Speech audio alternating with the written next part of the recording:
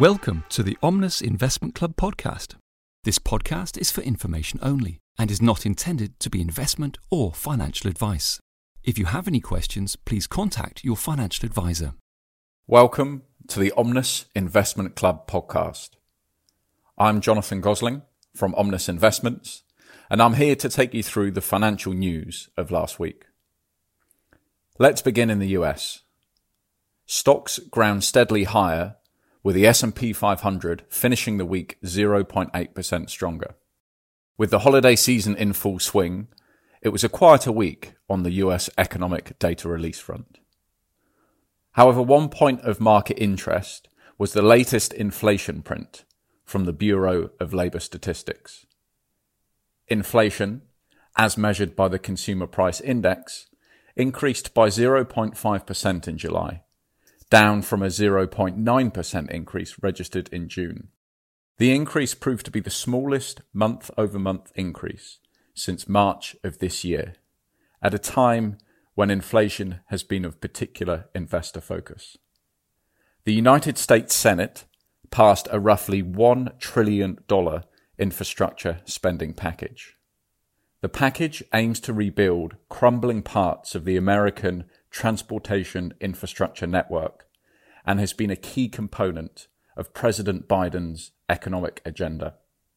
The approval comes after months of lengthy negotiations and reflects an appetite from both the Republican and Democratic parties to invest in the country's roads, bridges, broadband, and also fund new climate resilience initiatives.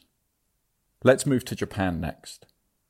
Japan's stock markets also closed the week in positive territory. The Nikkei 225 index was up 0.6%. This came despite the number of new coronavirus cases in the country topping a daily record. Tokyo, the nation's capital, proved to be particularly badly hit. The worsening impact of the COVID-19 pandemic in Japan comes at a sensitive time politically, with a general election said to be held within the next 3 months. According to the latest poll by Jiji News Agency, 55.2% of respondents disapproved of Prime Minister Suga's handling of the coronavirus pandemic. In China, Chinese stocks recorded a positive week as well. The large cap CSI 300 index increased by 0.5%. Last week saw the release of China's 5-year blueprint calling for increased regulation affecting key parts of the economy. Online finance, artificial intelligence, and big data were areas of particular focus within the document. This comes after a bruising few weeks for many of China's tech titans, as policymakers have looked to exert increasing influence and control. The country continued its zero-tolerance policy of mass testing and localized lockdowns due to concerns over the spread of the Delta coronavirus strain. The partial closure of one of China's biggest cargo ports due to coronavirus has raised fresh concerns over the impact on global trade. Ningbo Zhoushan is the world's third biggest cargo port after Shanghai and Singapore. Moving on to Europe. Shares in Europe rose in the week, in which it was reported that the EU's vaccination campaign overtook that of the United States in terms of administering first and second doses. In one of the few data releases, industrial production in the Eurozone fell 0.3% in June, as supply bottlenecks weighed on German factory output. The Eurostoxx 50 index ended the week up 1.3%. And finally, over in the UK, closer to home. The UK economy expanded by 4.8% in the second quarter of this year, driven largely by a rise in household consumption as lockdown rules were lifted.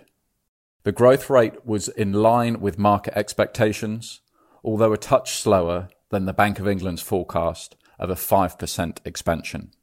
With the US having recovered all of its lost ground in the second quarter, and Eurozone output 3% below the pre-pandemic peak in the same period, these figures showed that the UK's economic performance still lags behind that of many other advanced economies. In housing data showed that demand for expensive homes in the UK has been shifting away from London, with the majority of £1 million plus sales coming from outside the capital in the first 5 months of this year. The latest land registry transaction data suggests that the shape of the country's housing market is changing on the back of the coronavirus pandemic. And finally, in a coup for the British film and TV industry, Amazon Studios announced that it's moving production of its Lord of the Rings series from New Zealand to the UK.